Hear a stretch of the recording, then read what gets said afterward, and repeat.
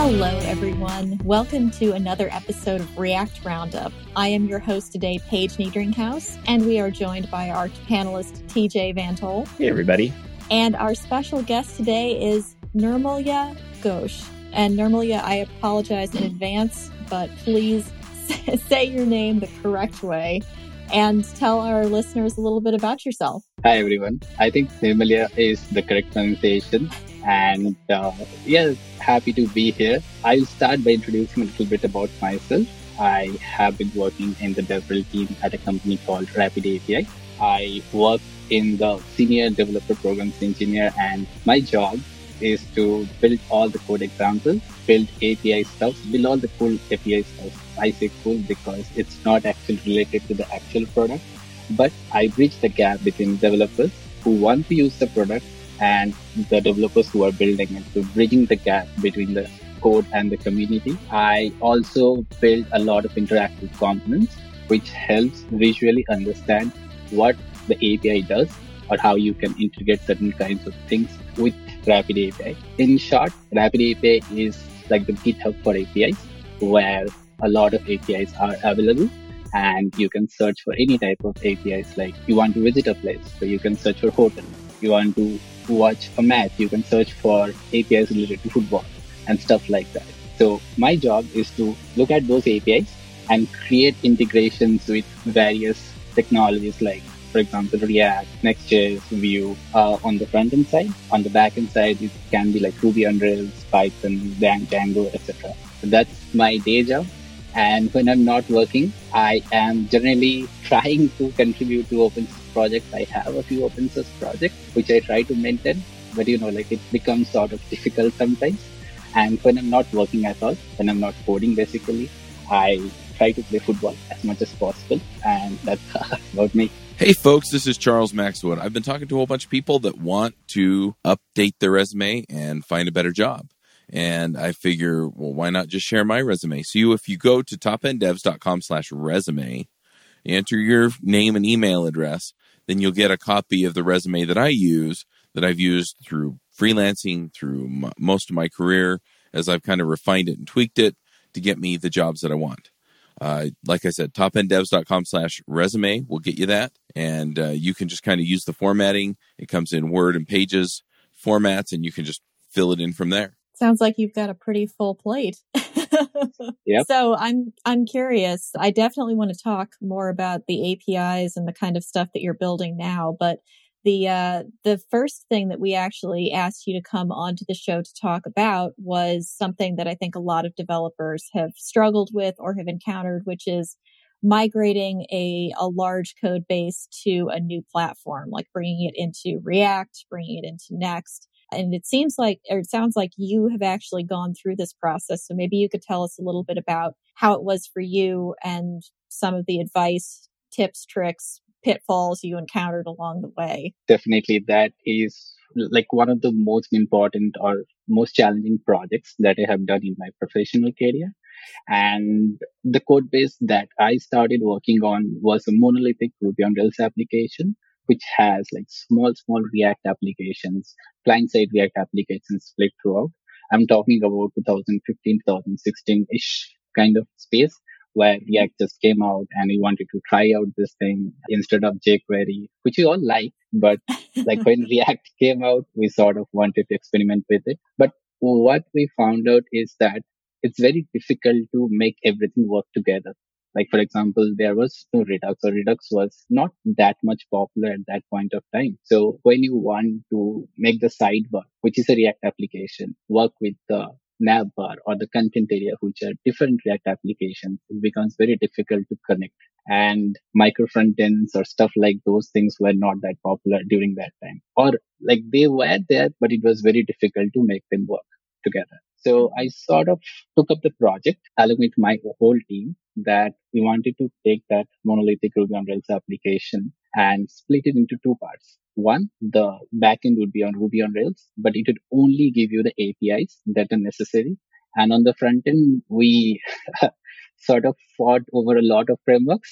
For example, we thought about Angular, we thought about a lot of other things, but Mm-hmm. eventually decided to use Next.js because the whole team, the development team at that point of time, which we had hired, were specializing in React. And it makes a lot of sense to use something which is popular. And thinking about now, I think I was one of the developers who wanted to use Create React app, but I think choosing Next.js was the right call, especially when you think about the stuff that has happened over the last few years. Mm-hmm. And I learned a lot of things like how you can write code, manage code, and structure everything in a way which makes it possible to do that kind of migration. Like you're talking about a live app. You cannot stop the app. You cannot say that I won't push upgrades or bug fixes and I will only work on this new shiny stuff. It doesn't work like that. The business, the product managers will never let you do that. So like when I was thinking about doing this kind of migration, I try to research a lot, like how other companies or companies which has like big applications are trying to do this sort of migration. It doesn't have to be React specific, but it has to be like splitting the monolith into a front end and back end. Mm-hmm. And what I figured out during my research time is that it is possible, it is hard, but you have to do it in chunks. You cannot do the whole thing at once. You cannot say that I would pause everything for 1 month or 2 months. I mean, 2 months is a synonym. It generally takes like years, to be honest. Yeah. But you cannot say that I'll stop pushing upgrades for 2 months and work on only on this thing. And we are not even 100% sure if this is going to get into production, which is a different call altogether, right? Because a lot of projects start, but they never get into production. Mm-hmm. And what we decided during that point is start with the path of least friction. So take the part which we don't have a lot of visitors. So we took Mm-hmm. one page where we noticed that we were getting probably like 100 or a couple of hundred visitors in a span of 1 month. And we decided to take that and build a Nexus application only for that page. And when we started working on it, we figured that it's not easy. It's very painful because if you take your whole team and start doing that project, there will be a lot of like people will be stepping on each other's toes and it's Mm-hmm. not going to get forward. So we built a very small team, like 4 developers. One person will be responsible for the backend bits and the 3 person will be responsible for doing the front end stuff. Because we were splitting a monolithic application, we have to understand that the backend also needs to make modifications. It's not only about front end. So what we did is so we started that page and wrote an Next.js application. And after a few weeks, like the initial time is always hard for the first page. Mm-hmm. So I'm saying around like a couple of weeks to a little bit more than that. We got that page working, but on development. And we had no idea how to make that page work on production, right? Yeah. Because, like you have to think about authentication, authorization. It's not like a Mm-hmm. marketing page which anyone can use. It's a page under the cover of authentication. Right. So then, then we thought about how we can do certain things which will help us, right? So, I mean, this is like kind of a buggy way of doing it or not the ideal way. But what we did is like we performed the login or the authentication via the Rails application. And Mm-hmm. whenever you visit that particular page, which we revamped, if certain cookie was enabled based on a feature toggle, then we Yep. would redirect the user to that Nexus application. Now you have to understand like we were not using Bootstrap. Like the Mm-hmm. existing application was using Bootstrap, but like we were getting into the stage where design systems was the first, right? And Yeah. we wanted to try out so many things, but eventually use something like and design because we didn't want to invest more time into developing Mm-hmm. components. We wanted something that is already there and we wanted to just take the components and make it work. So we started working with that and it worked really well for us because when you look at it, like after a few months when a lot of developers started developing pages and started migrating in this way, like sort of cookie based or feature flag based approach. Mm-hmm. Initially, we were taking around like one sprint. Each sprint comprises of 2 weeks to deliver a single page with Mm-hmm. obviously a few complicated logic like tables, filters and stuff. Whereas we were able to complete after the migration in like 3 to 4 days. And Wow. like when you think about like 20 developers, it is a lot of time saved, a lot of bandwidth saved, and Mm-hmm. the development experience was really good.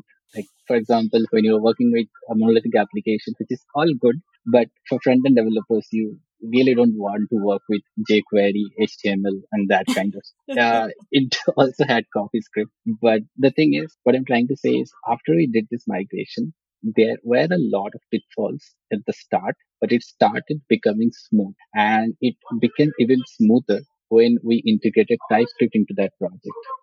Like, like I wanted to use TypeScript because people are talking about TypeScript on Twitter, and I just wanted to try it out.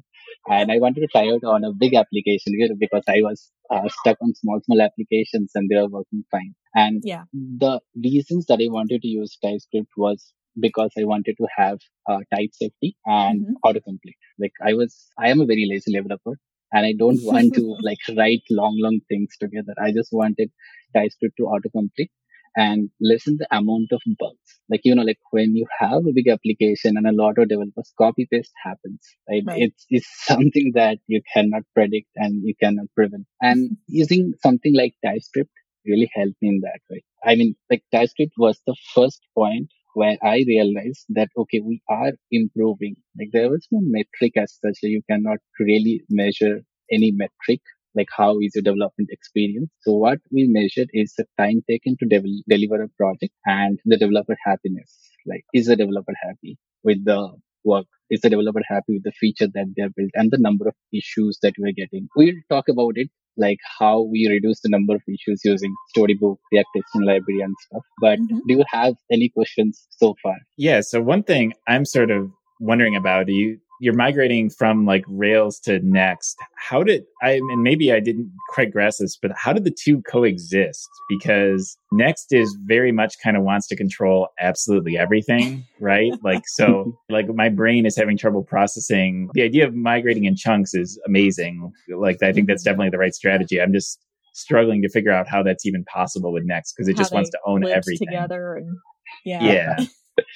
All right. I'll just give you a little bit more context regarding that. So initially we were using React inside the Rails application. Like we are using like not Create React app, like client side React, like how you do right now on Code Sandbox.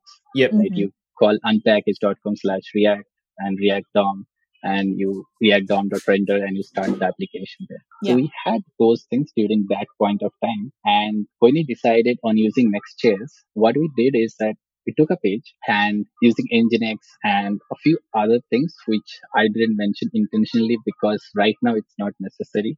It's easier to do that. But using those sort of things, what we did is that after the authentication is done, we redirect the user based on a feature toggle to either the Rails application or the Next.js application. Like those were running separate. Like you can think about it that the Ruby Rails application is running on a different port and the Next.js application is running on a different. I'm talking about development, but you can think about the same thing on production as well. Like the URLs can be different. Also, one thing that I would like to mention is that when you started working with Next.js, to run Next.js, you needed to have a server. So it's on production. I'm not talking about like SSG, SSR. I'm talking about get initial props, that kind of state. So it was also difficult in certain way because we had to use Docker because our app was a multi-tenant application. So more complexity. But that's how we made the existing Rails application work with the Nexus application. Does that sort of make sense, or do you want me to dive deeper? Yeah, no, I think that helps. It's just, I had a feeling there was some more complexity to it because it's not the easiest beast to tackle. So I mean, like we already had like 5 or 6 failed migrations before that. So we took the lessons learned from that as well. Yeah. Revamps are always the hardest. So one question that I had, because when I worked at my previous company, we did a similar migration from AngularJS to React. And one thing that we ended up having to do was take a lot of the logic that Angular held in the front end and create additional microservices that could serve up that information from the back end. So when you were kind of figuring out how to migrate your application, first, how did you decide which pieces to migrate? And and when? And then second, did you have to do the same kind of thing where you created new back-end services that kind of just could serve up the information to the React API or the React Next.js client? That's a really good question because that is one of the issues that we also had encountered. The reason why we didn't build any separate backend thing out of the ordinary thing, like one job of the backend developer was to take the existing Ruby on Rails pages and spit out APIs from those things. But we didn't want to create anything out of the ordinary for the backend service because we wanted most of the logic to be on the front end. You have to understand, like in a real scenario, when you want to do a migration, it always makes sense to push complexity to the backend, and that's where you also started. But when you think about a realistic scenario, you always have like failed projects of migration, so you can understand like the trust of the organization on this project being successful and not being a mess is not that high. So you also have to address that we wanted to take the path which has the least friction. And like what you're talking about, that was also thought of. But we figured that if we want to do the backend, that has to be done before the front end starts working. So you can understand like it becomes like 1 month of extra work before the front end work starts. And that is something that no one was comfortable. Like even though we wanted to, because that would have made our life a lot easier, but people were really not that much sincere about doing something like that. So because of that reason, and the other reason was our APIs, we had the plan that we wanted to expose our APIs so that any third party application can consume the same APIs that we are using internally. Now, when you want to have something like that, there are two ways. Either push most of the logic or the business logic to the front end and let the back end be very simple, which is the path that we followed. The other thing was have two different set of APIs, one for the internal applications and one for the external ones. But those would take much longer, and we didn't have enough bandwidth to do something like that. And that is why we didn't follow that approach. So then, are there any other pitfalls? Because we went through migrating that, but I think there were a few others you were going to mention. There were actually quite a lot because when you think about like, okay, first thing is the organization bias is always there, right? Like if you want to build something which is like the main product, like you want to revamp the main product, the product that keeps the company alive. And I'm talking about a small start. I'm not talking about like a big MNC. You always have that budget restriction. So you always have to think about like, how can I do the most amount of work in the least amount of developer time? Right? I'm not talking about like months. I'm talking about developer time because that's the most cost that the company incurs, right? And the other thing was the company was, or the product was using Bootstrap. It was using Bootstrap 2, Bootstrap 3, Bootstrap 4, three versions of Bootstrap together. You know, like any application which has been there for around more than 6-7 years has those kind of things. And like when you move away from Bootstrap to Ant, it's very difficult to make both of them work together and look together, look consistent. So that was another challenge which we faced. But how we tackled that sort of, we couldn't make it exactly. But what we did is initially under the feature flag, we made the ant work as much as possible with the granular settings, right? We modified the brand color and a few more spacing because Ant at that point of time only exposed SAS. In the recent one, which they released a few months ago, they are now in CSS in JS. So it's not a problem right now. But that point of time, it was using CSS variable. So we tried to modify the brand color. We modified the fonts and everything to make them look overall similar. And before we turned the feature toggle on for everyone, we took the Bootstrap part and configured it or modified it to make it look similar to Ant because we knew that the Bootstrap part was already messed up and it was not maintainable at that point of time. Hence the revamp. So what we did is that we wanted to add more mess to the existing stuff because we knew that we were going to throw that away and rewrite that with Ant design in the next couple of months/years. Based on the priority. So that was another challenge that we faced. The other challenge was because we are working with a multi-tenant application, you have to understand like we cannot just like there is only one application, one front-end application and one back-end application which spits out the API. So we had to use Docker for that because we wanted to make it work on our development, seamlessly on staging and seamlessly on production. Like the same thing.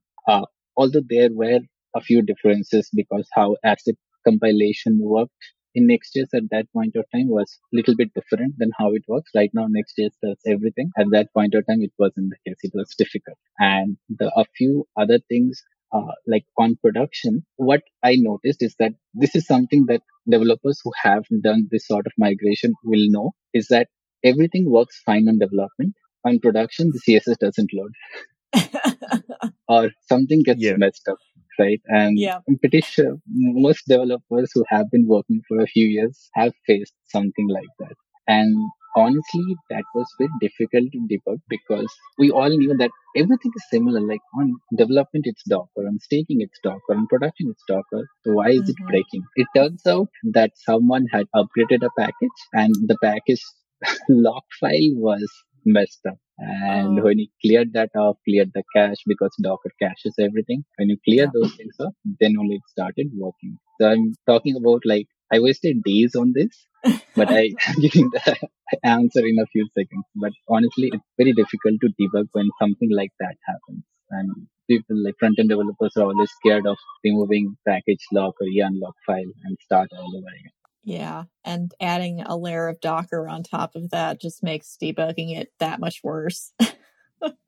Hey there, this is Charles Maxwood. I'm excited because I wanted to let you know about this thing that I pulled together that I've been dying to have this for years, and I never felt like I could. And then I just realized that there's no reason why I can't. So I'm putting together a book club, and we're going to read development-focused books, career books, technical books, whatever. The first book that we're going to do is going to be Clean Architecture by Uncle Bob Martin. If you're not familiar with Clean Code or some of the other stuff that Bob has done, check that out. I've also talked to him on the Clean Coders podcast, which is on Top End Devs. But we're going to get on. He's going to show up to some of our meetings. And what I'm thinking is we'll probably have like 5 or 6 people part of the conversation along with Bob and I at the same time. And we'll just, so somebody can come on, they can ask their question, and then we'll just rotate people through. So we'll mute one person, unmute another person when it's their turn to come on and be part of the discussion. So we'll do that for like an hour and a half. And then the other part of it that I'm putting together is just kind of a meet and greet gather area on GatherTown. And so after the meetup and the call, what we'll do is we'll all go over to GatherTown, and you can just log in, walk up to a group and have a conversation. And that way we can all kind of get to know each other and make friends and get to know people across the world. One thing that I'm finding is that, the meetups are starting to come back, but a lot of people don't have the opportunity to go to a meetup. And I really want to meet you guys and talk to you. So we're going to put all that together. It'll all be part of that book club. You can go to topenddevs.com/book club to be part of it. And I'm looking forward to seeing you there. The first book club meeting will be in December, the beginning of December. We're starting the first week of December. And you'll also be part of the conversation about which book we do next. I have one in mind, but I want to see where everybody's at. So there you go. It was difficult because, we had recently added Docker to our application during that point of time. And then we started working on this migration. So the Docker already had a few rough edges at that point of time. It was not very smooth. And, it cannot say that, okay, it has to be very smooth and then we'll start on this migration. In a normal startup or a middle-sized startup, that thing is something it never happens. Some upgrade happens, you start working on the next, something gets messed up, you fix that, move on, come back again, fix it, move on. It's like that, right? So I'm not sure how it works in big companies, but I'm talking about a very small startup, and it became imperative that we had to work with what we have. And there were frictions, but we resolved them. So how long did you think it was going to take to do this migration, and how long did it actually end up taking? Because in my personal experience, I think that we had budgeted for maybe 3 months. And when all was said and done, it took closer to 3 years, kind of on and off. Okay. In our case, we had budgeted for around 3 months to 6 months. Why I'm saying 3 months to 6 months? Because 3 months for only the 4 developers, the initial developers who are working on it, and the rest of the 3 months for everyone, whole company to work on it. It took around 2.5 years. Yep, that sounds right. Yeah. But there were a few good things because after 1 year, Next.js became very popular, and they started removing the a custom server that you have to run on production, and it became very fast compared to the previous versions. It became very fast, and React was also doing a lot of things which helped us in improving the performance. And there were a few breaking changes. So you have to understand, like, those things also took quite a bit of time, even though not all the developers are working on it. But when someone makes changes, something always gets messed up, and that's where days are lost because of those things, and you have to fix those things because someone is blocked. And sometimes it happens only on production, sometimes it happens only on staging. We all hate that when it doesn't, when it works on development but doesn't on the other environments. But those things were there, and we had to fix that. And at the end, like after almost like 1.5 years, we sort of knew that this is the right approach, because like the amount of time that we were saving and the code that we were writing, like everyone was able to understand the code that they were writing. Previously, it was like, I want to make this work and move on to the next project. Right now, it was like, okay, I have written this. How can I improve this? Because we were saving a lot of days writing code. And the code was, everything was in React and JavaScript. It was easier to reason, easier to debug. Server-side rendering was a bit tricky, but once you get the hang of it, it becomes very easy. Not very easy, it becomes easier. Client-side rendering, debugging, that is always easier on production at least. But when you don't have a lot of logging, okay, here comes logging. Initially, we didn't have logging on production. So when something goes wrong in a server-side environment like Next.js, it became very difficult to debug. But we sort of use technologies like Datadog and all, where we got logs and tried to figure out how we can make it work, where the issue was happening. And that was another issue that I was talking about earlier. Well, I will say, for one thing, it sounds like you picked Next.js at around the right time, because you should have like got in on the investment front or something, because they're taking off. I actually am curious. Like, as we're recording this, Next 13 was just announced, like I think like a week or a few days ago. Have either of you been following along with any of that? Or are there any of the new features you're excited about or want to try out? I mean, yeah, it all sounds great. It sounds like we said maybe before we started recording, there's a lot of breaking changes that Next.js 13 is bringing, but it's I mean, it also sounds like the React team has gone completely in on Next. You know, they've got the server rendered components, they've got suspense, they are integrating data, all the concurrency stuff. I don't know. I honestly wonder how long Create React app is going to continue to be its own thing, because it seems like the React core team is really betting big on Next, which is cool and also scary at the same time because they don't own Next. And so it'll be interesting to see. But I mean, I'm really interested in it. I'm just a little bit concerned about the path to upgrade, because there are so many changes that are really big changes. To be honest, this was one of the picks that I wanted to discuss. But since we're doing it right now, yes, I'm very excited about Next.js 13, the new release. And like in Rapid API, we're building this platform of blogs, interactive documents. And my manager, Amit Awis, he gave a talk in that conference where he spoke at length about how we are developing things like this. So yeah, I'm very excited. And honestly, because like I always wanted to have a system or a framework or a library or anything like that. It's confusing, I know, but which sort of does the work for you, and you don't have to understand. I mean, if you want, you can understand, but you don't have to understand everything that's happening. Like Next.js, if you want to understand how stocks are happening, you can understand. But like, for example, like when you are a senior, it makes a lot of sense for you to dig deeper into applications or frameworks to understand what's happening. But a company has senior developers, middle developers, and junior developers. So a junior doesn't have to do everything. Next.js or React in particular has this new way of fetching data, which becomes very easy because when you are building Next.js and you want to sort of fetch data in the component, you cannot do that, right? It doesn't work. I mean, you can use effect and all, but it's not the ideal approach. It's not a wrong approach, but not the ideal one. Like if you want to make a fast application or maintainable application, you sort of have to use like get static props or get initial props or get server-side props or something like that. Whereas when you have something like this, like React use, something like that, it becomes very easy to reason about. It becomes very easy to help juniors understand, like, okay, this is the way you fetch data.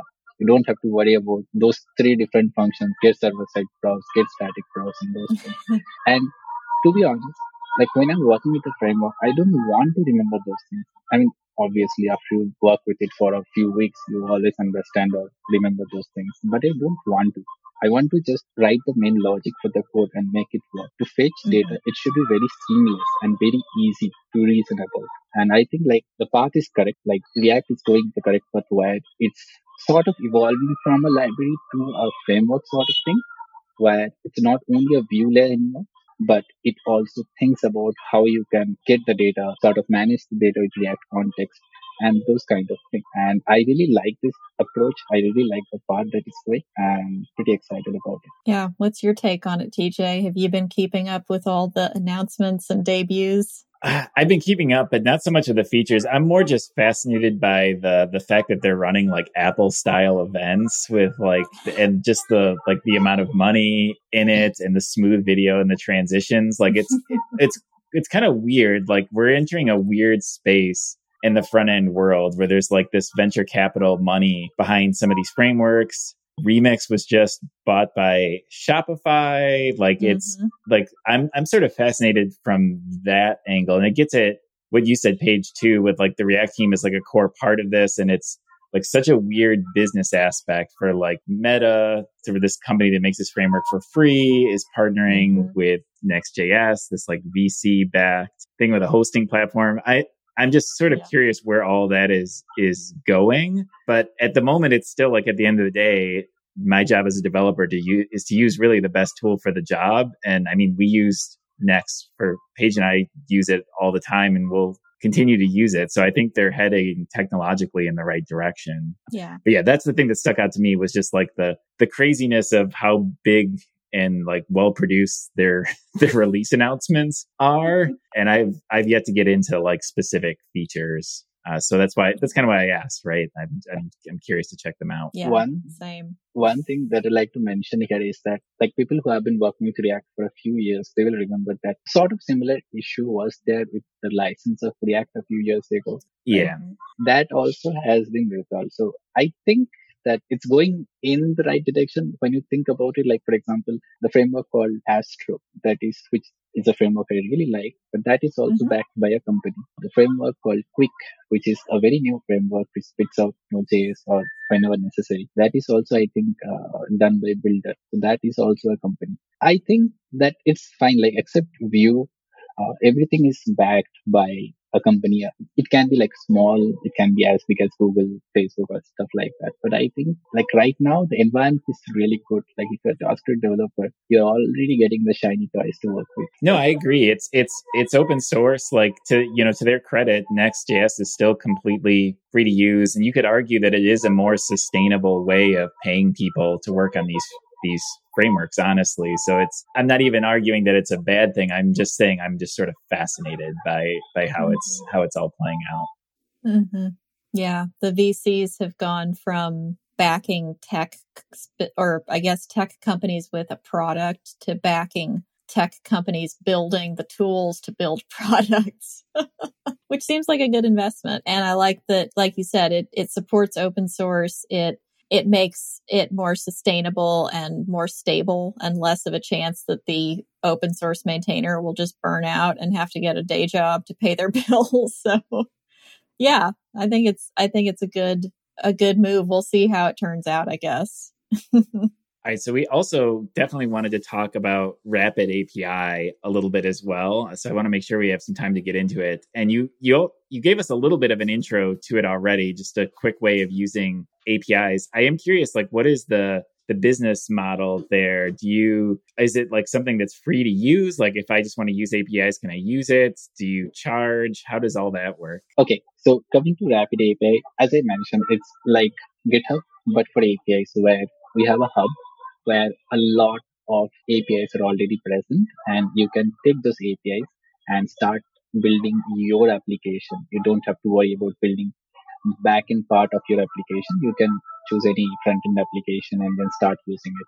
Or if you want to use our APIs instead of one of your microservices, you can also do that. Like if you're only building a back-end application, but you don't want to build separate application for fetching away the data. You can sort of use one of our popular APIs from Rapid API Hub and use that to build your own application on the backend part of it. Your front end can work as it is. And we sort of give the freedom to the developers that are hosting their APIs. Right? There are two parts to it. One is like a developer builds an API and then they list it or enlist that on the Rapid API Hub, and they can put restrictions like they can add pricing tiers to it. They can say like, okay, you can do like 200 API calls per day, but if you exceed 200 API calls, then you have to pay this much amount of money per 100 API calls. They can also have like a free tier, which we call premium. If you have like a premium part associated with it, like after you exceed 200 API calls, then you will be charged. Some APIs are fully premium, where to use them, you have to sort of pay something or pay an amount to use the APIs. So it depends on the developer or the company who is giving access to the API or enlisting them on Rapid API Hub. And let's say you want to use that API to build your own stuff. So someone who has already hosted an API, you can search for it and you can find like, okay, this is the way that API I want to use. I don't want to invest my time, my company's time, or my developer's time to build something like this from scratch. I want to use this API from Rapid API Hub. So you create an account, you subscribe to that API, and if it's a free API, you can just start using that. If it's a premium one, you sort of have to like add your payment details to get that access to work with that API. So that's how Rapid API works for connecting the API and getting the API data. But there are other parts to it. For example, when you are a developer and you want to host your API, you can sort of earn money based on how popular your API is, how many users are using your APIs, and how many API pings are happening on your endpoints, right? And we sort of have built this kind of infrastructure where we make everything very secure. We have like rate limiting built in. We have a few other security, like vulnerabilities testing and all those things inbuilt. We also have rapid API testing, which helps you test your API. So we call it Rapid API Studio, where you can use our studio to build your APIs and then use that data in your application or let others consume that data. Right? It's two-way. One is consumer, another one is provider. It sort of depends on what type of model you are looking for. And recently, we launched a VS Code extension, which is very helpful if you want to test your APIs or you want to generate types, because the VS Code extension, which is called Rapid API VS Code extension, you sort of install that and you do an API call to any APIs. And whenever it returns a response, you can sort of check out the schema. You can also do GraphQL API calls. You can also, which is my favorite part, is get types from it. And being a front-end developer who works with TypeScript throughout this whole day, it helps me a lot because you sort of like responses are always unknown. You can never predict all the time how it's going to send the response or what response is it going to send. It can also fail. So based on the response that your API returns, our VS Code extension generates types automatically based on the schema of the response. And you can save that schema or the types generated by the extension in your application and start referencing that. So that is one thing that I have been using for building my Next.js application. Like Rapid API Guides is a Next.js application which we have built where we write about API development stuff.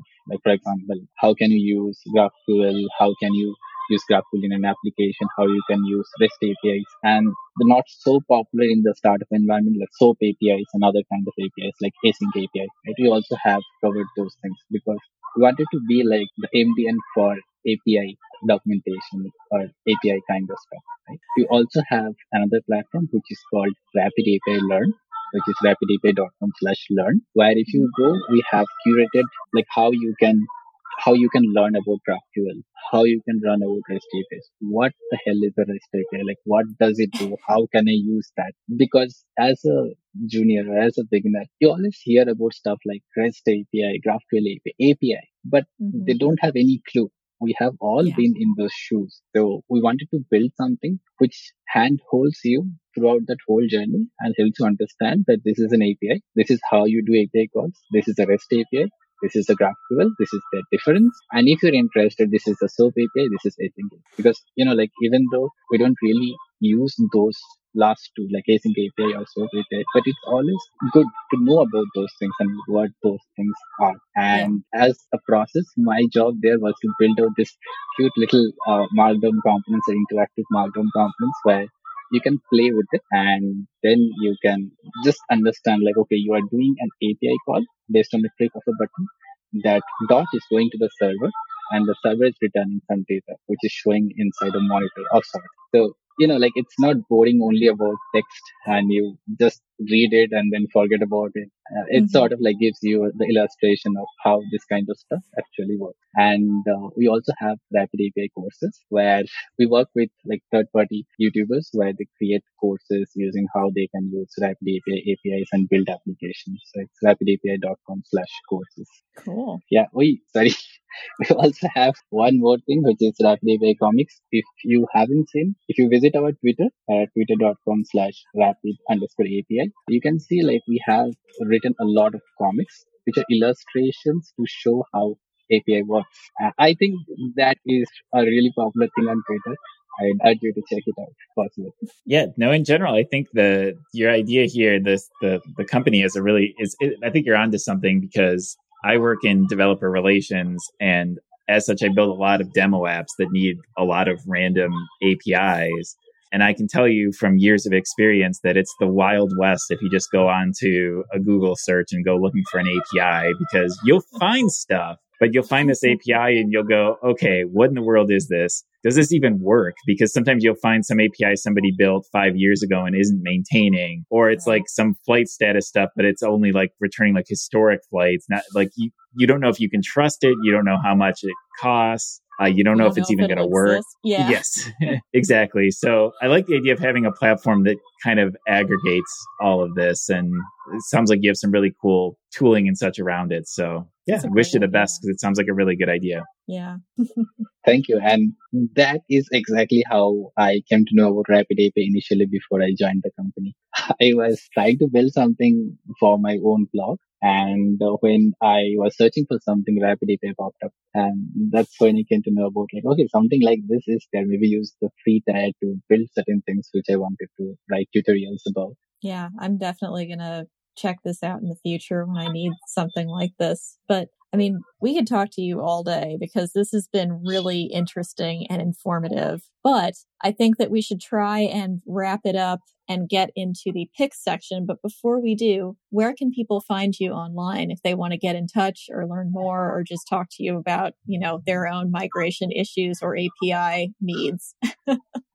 Definitely. So I can be found at twitter.com/Ghosh Nirmalya. So it's my surname before my first name.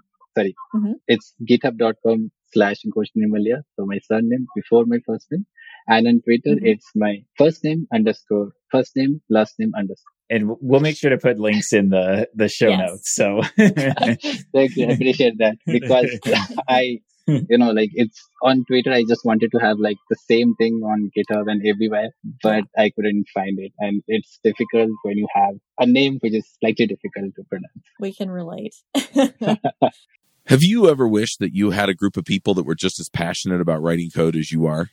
I know I did. I did that for most of my career. I'd go to the meetups. I'd try and create other opportunities. And it was just really hard, right? The meetups, I got some of that, but they were only like once or twice a month. And it was just really hard to find that group of people that I connected with and really wanted to, talk about code a lot, right? I mean, I love writing code. I think it's the best. And so I've decided to create this community and create it a worldwide community that we can all jump in and do it. So we're going to have 2 workshops every week. One of those or 2 of those every month are going to be Q&A calls, right? Where you can get on, you can ask me or me and another expert questions.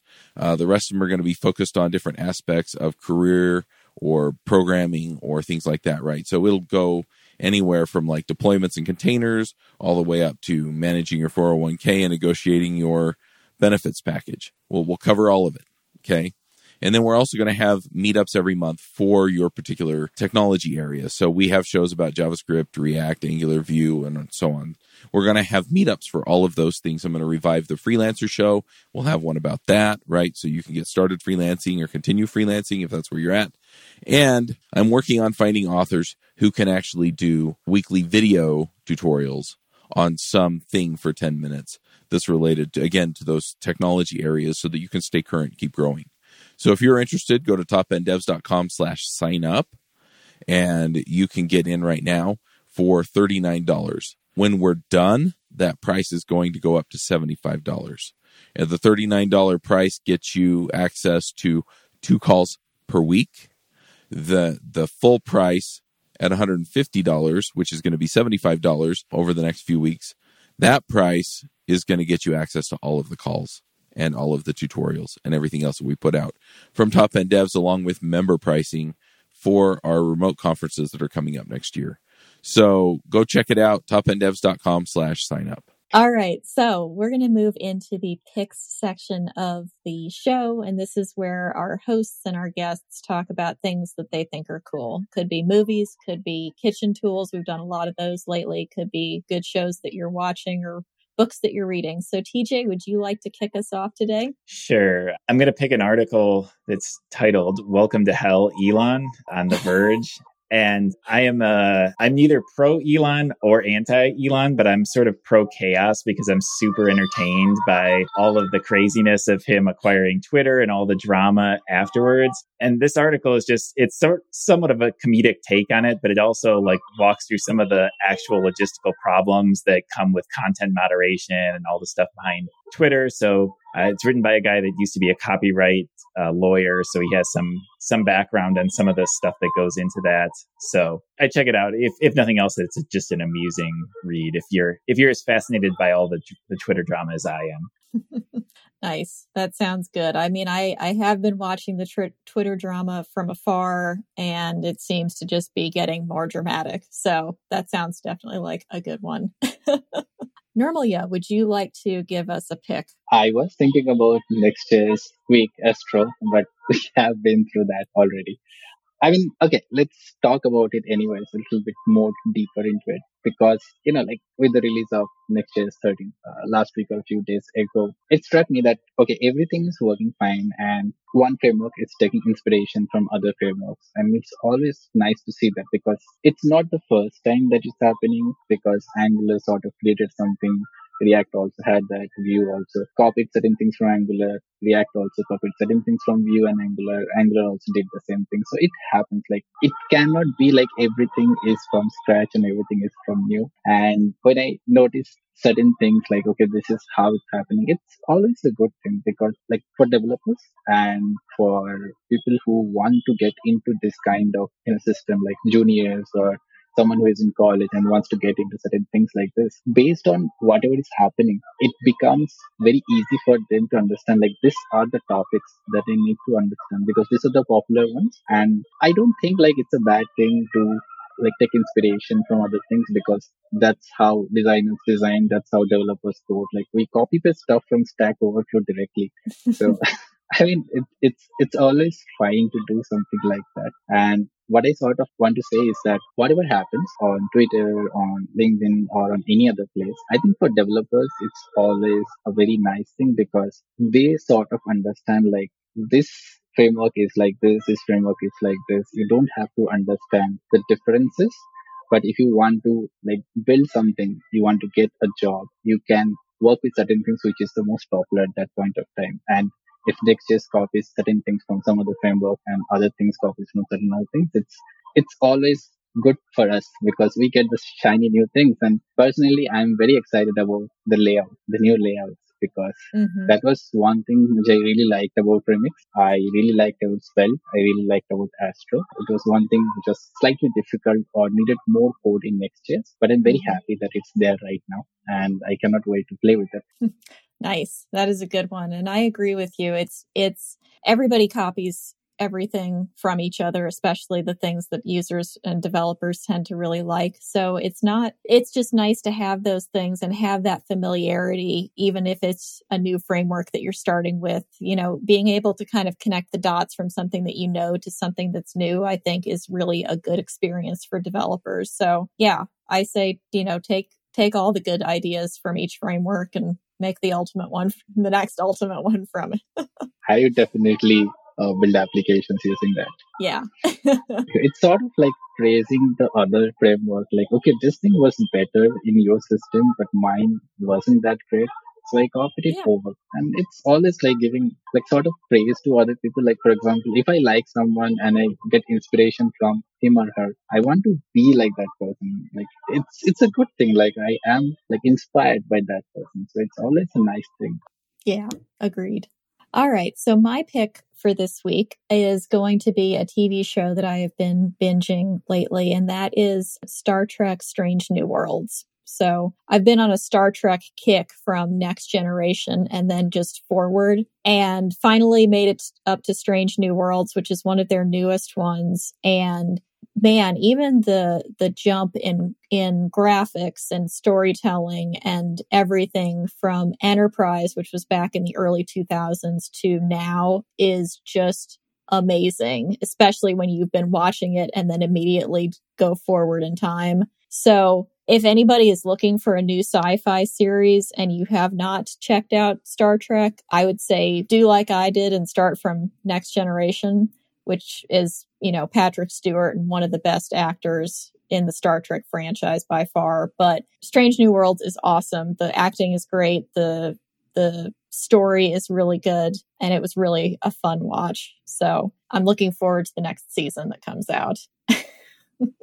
Very fun. Yeah. Yeah. Well, I think that is all we have for this episode of React Roundup. So thank you for joining us, Nirmalya. It's been a pleasure to talk to you. Happy to be here. It was great meeting and talking to both of you. And we will see everybody on the next episode. Bye, everybody. Bye, everyone. Bandwidth for this segment is provided by CacheFly, the world's fastest CDN. Deliver your content fast with CacheFly. Visit CACHEFLY.com to learn more.